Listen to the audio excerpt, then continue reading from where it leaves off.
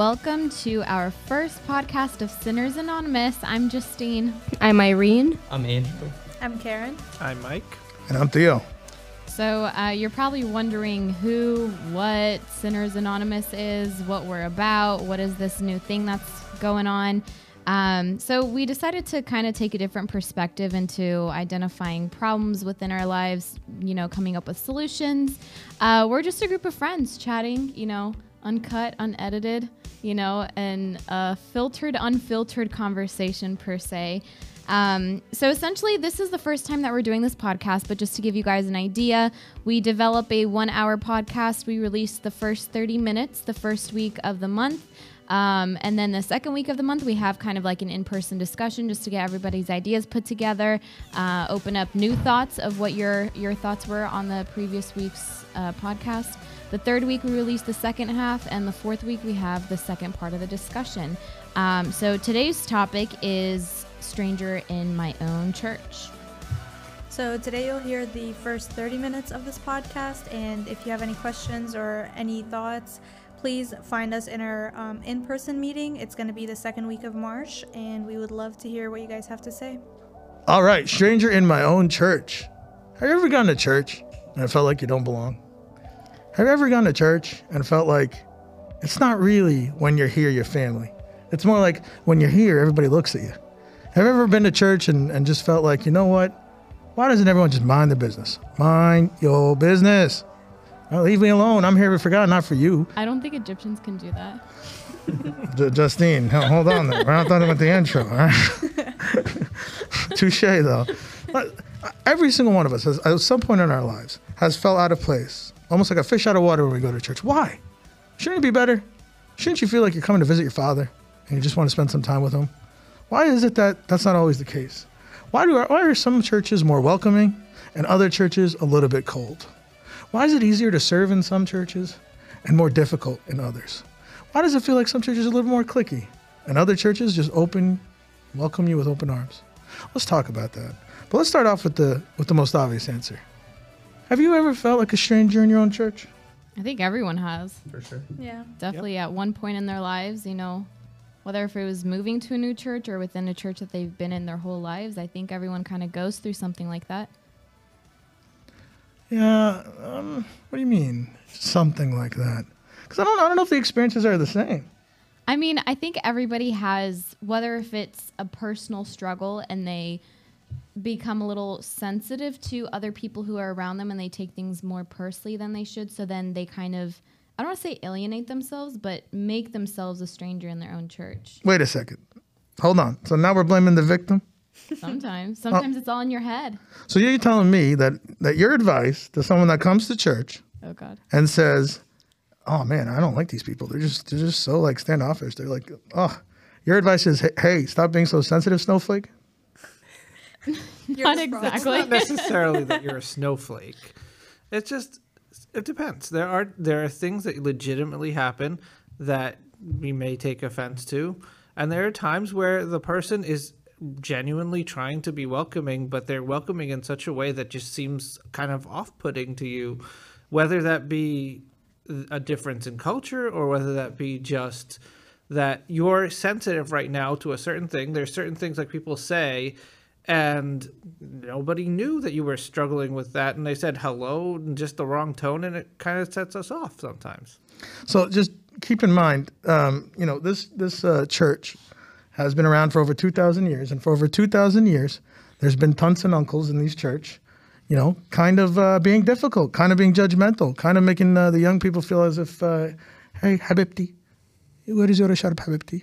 It's always the Habibti. Right before the insult, it's always the Habibti. Well, I mean, that's how the Tunt Network works, right? Yeah. The Tunt Network, a loosely based network of tunts that know everything about everyone. Isn't that what church is about? So if I'm going to walk into church, half the people know my business, no? It is, yeah. They are going to know your business because we are such a tight-knit community. Like, we're not only just a church, but we're also, like, just a community of people, like of friends, of families, like that are coming together. So it's just more than a place of worship. It's a place of social hour. Mm-hmm. I mean, let's talk about cliques real quick. I want to bring that up. Because I feel like in a lot of places that you go to, there's some places, like you mentioned, Theo, a little earlier, there's some places that have like cliques. There's some places that don't. They're super welcoming. What do you guys think about cliques?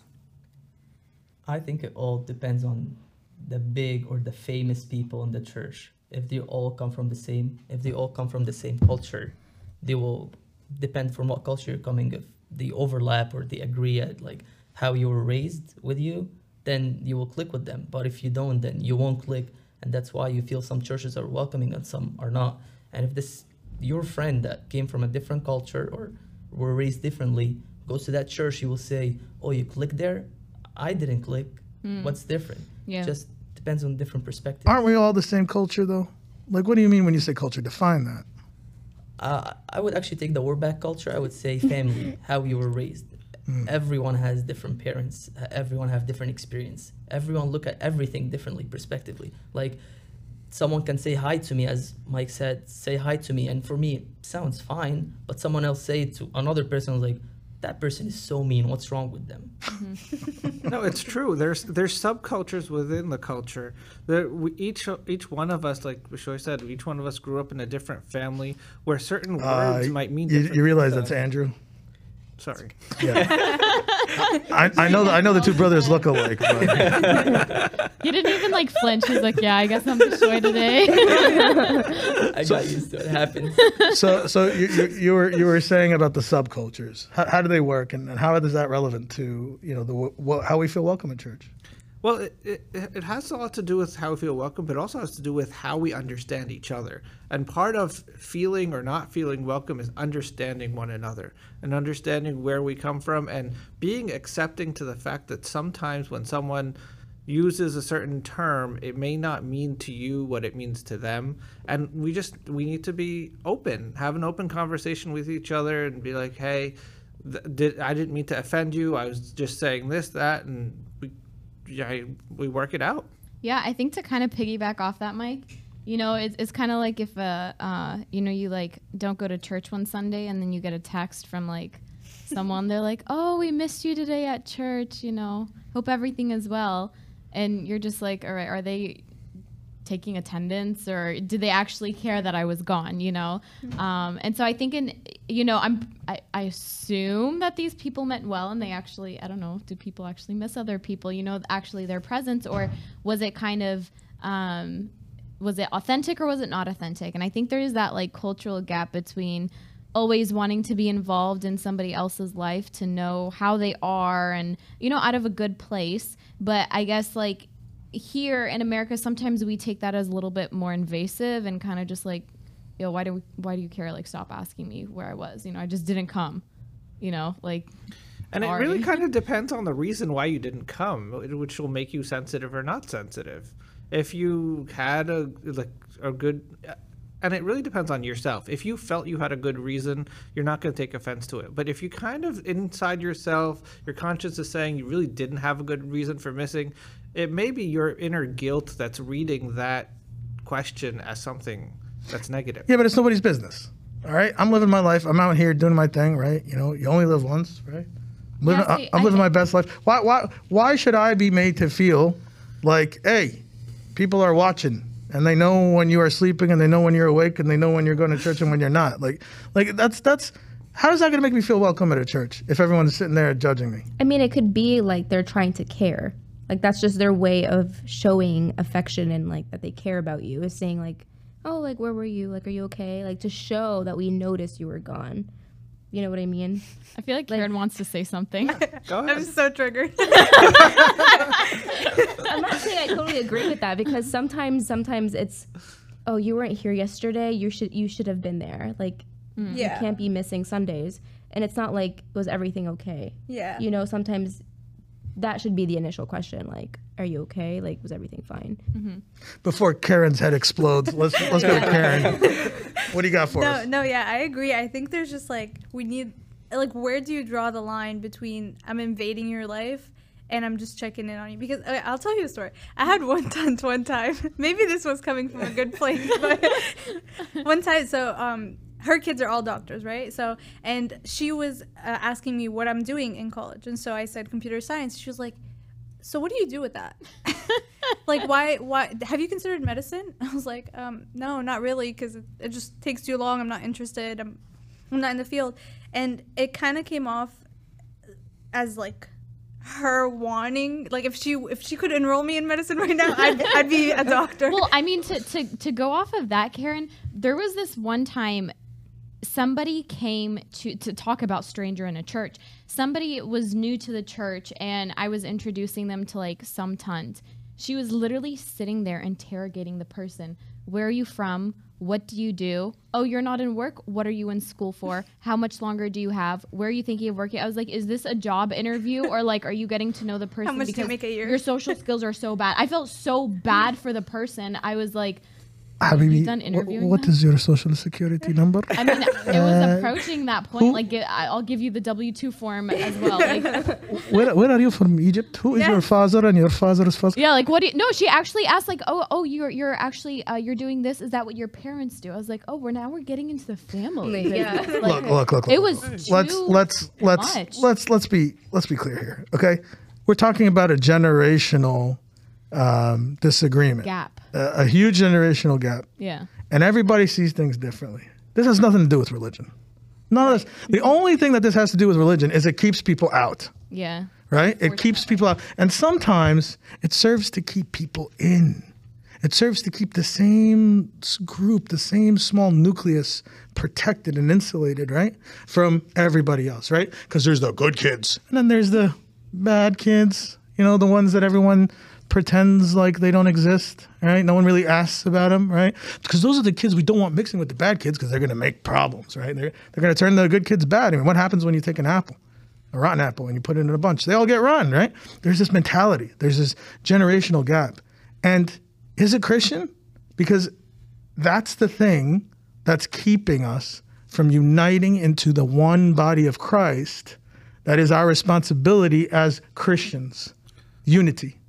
Right. So are you saying there are sinners and there are saints, and only the saints are allowed in church? Listen, son, the only saints in that church are the ones on the walls.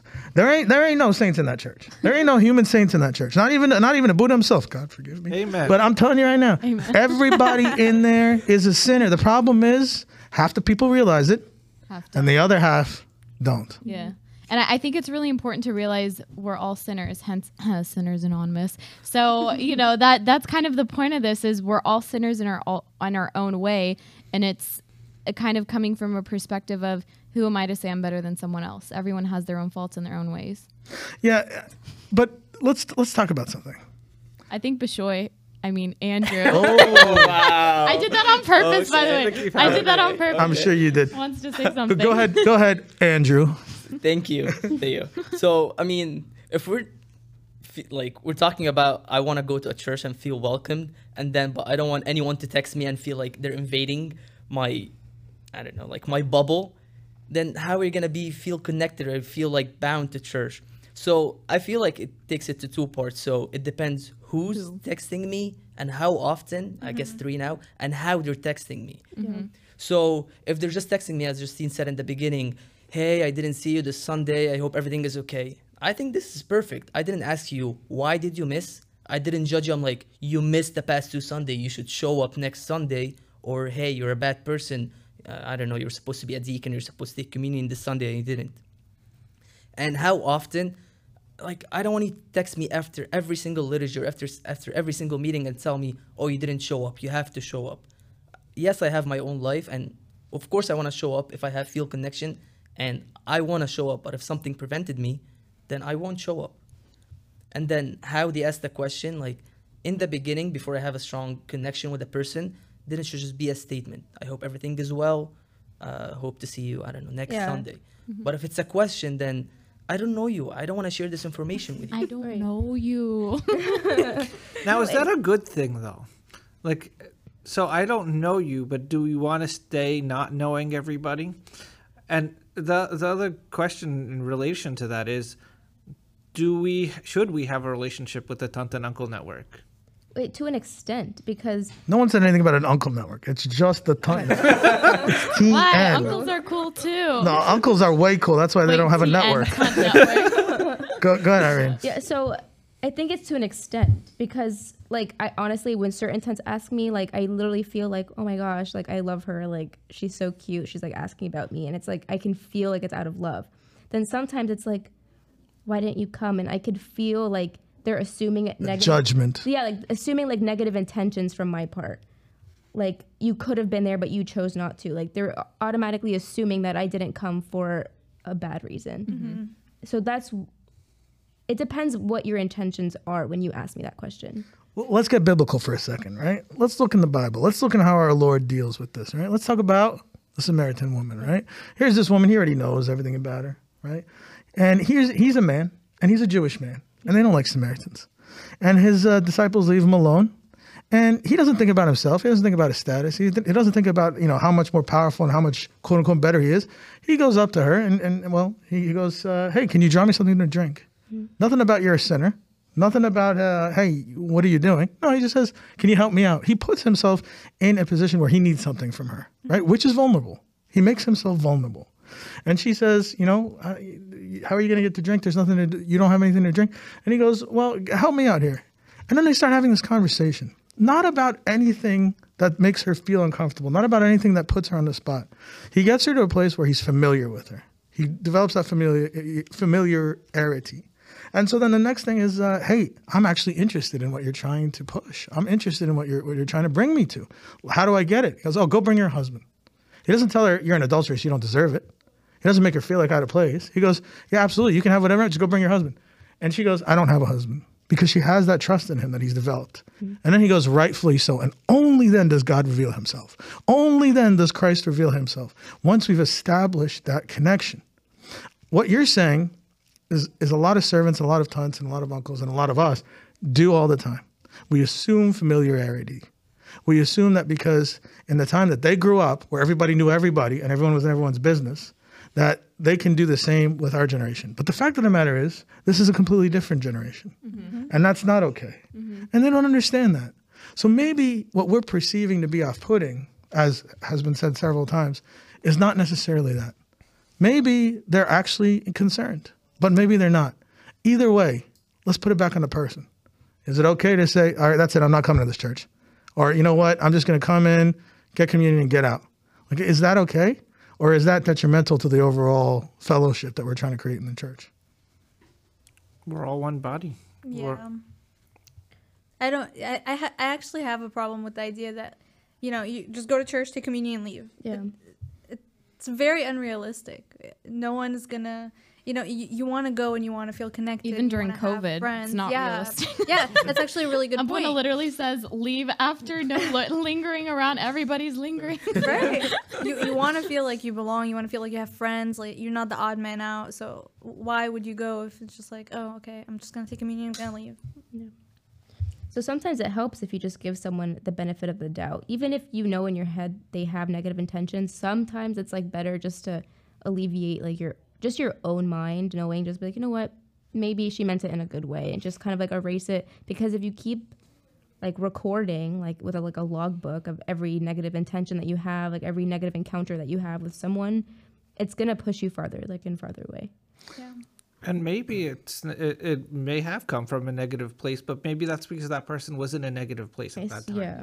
And let's give each other grace to say, hey, we're all humans. We all go through tough times sometimes. And sometimes we say things that come off completely bad because we're in a really bad mood.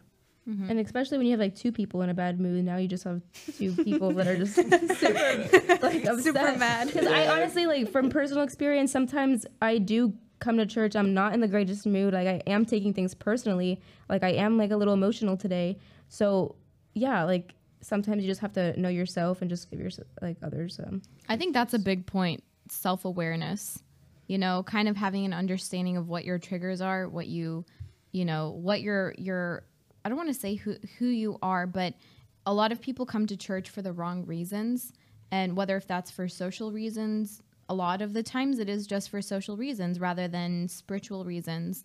And even during the pandemic, you can see a big difference with, I can't come to church because, whether if it's people actually worried about the pandemic or if it's because their friends aren't going or, oh, well, we're not assigned the same Sunday, so we're not going to go, or, oh, let's register together so we can go together. And, oh, you didn't get in. Okay, then I won't register. Things like that. And I think that goes back to really knowing the purpose of why you have friendships in church, who your friendships are with, why you have those friendships, and the purpose of you going to church. But didn't you just, using that line of thinking, didn't you just pretty much confirm that, we are going to church for social reasons and our friends, and, almost substantiate the whole clique thing? Because I think there's a lot of people out there that believe exactly that. The church's main function is for me to be social with my friends. Right. And there's a place for them in the church, of course. Right. So what I'm about to say, to an extent. Exactly. So what I'm about to say doesn't mean that they should be cast out. Absolutely not.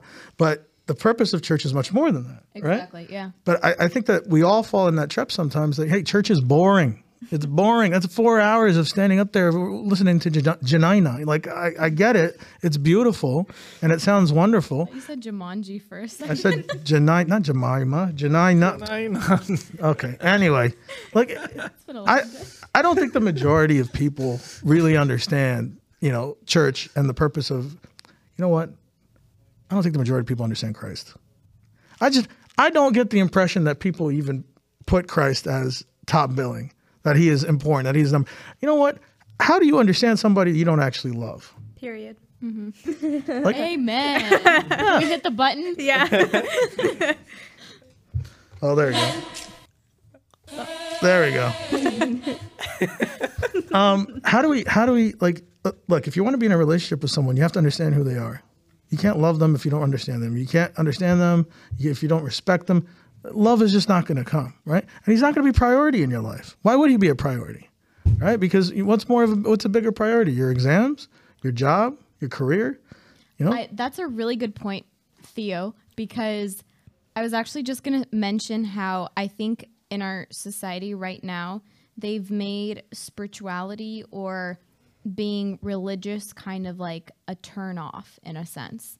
So that's not the cool thing to do, is to go out and proclaim your faith and talk about all that. So people do so then it does not become a priority for people in people's lives. And they start putting other things in the way to create excuses. Like, oh, well, I have work on Monday, so I can't go to church on Saturday. It's like, it's 2 days away. Like, yeah, you can.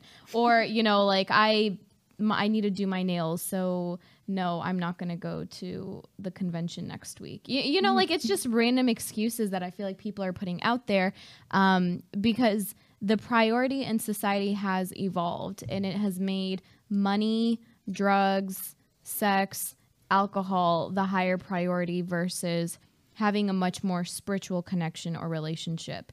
And so that's kind of where I think a big problem also lies, where people are not prioritizing spirituality. So going to church has become more of a habitual thing rather than a desire to go to church. It's more of like, oh, it's Sunday, I got to go to church because that's what I do, Desensitization. Yeah, exactly. Desensitization is one of the most powerful tools Satan has in his arsenal, right? Because if you do the same thing every time, whether it's sin or whether it's something spiritual, eventually, if you're not careful, if you're not conscious, it loses its value, right? On the sin side, it just becomes addictive, becomes a habit that you're addicted to. It just becomes an animalistic response to a stimulus. But on the spiritual side, you start losing meaning. Mm-hmm. And if you're doing something and you don't understand why you're doing it or what it actually means, or when you're actually saying those words, what are you actually praying in the liturgy, then of course it's going to be irrelevant, right? And then other things naturally are going to rise to be more relevant. But the question is this: if I am a sinner, if I am participating in the things that you said, in the drugs and the sex and all of that stuff, right? Do I have a place in church? Everybody does. God has big open arms for us. If you think about it, in the Old Testament, in biblical times, tax collectors were hated by everybody. They cheated people. They were considered to be betrayers of people. And Christ welcomed the tax collectors. Zacchaeus, for example, he was among all these people. Didn't think about, okay, how am I going to look if I climb up on a tree? I might fall off the tree. People might say, who's this little kid climbing a tree? What's going on? No, what he cared about is he wanted to see Christ. Mm-hmm. And when Christ saw that he put in that effort, he said, Zacchaeus, I'm coming to your house today. And look, a sin is a sin. Okay, it's a stain on a white shirt. Conveniently wearing a white shirt, so I better not stain this today. So if I get a purple stain on my shirt, what difference does it make that it's purple other than green?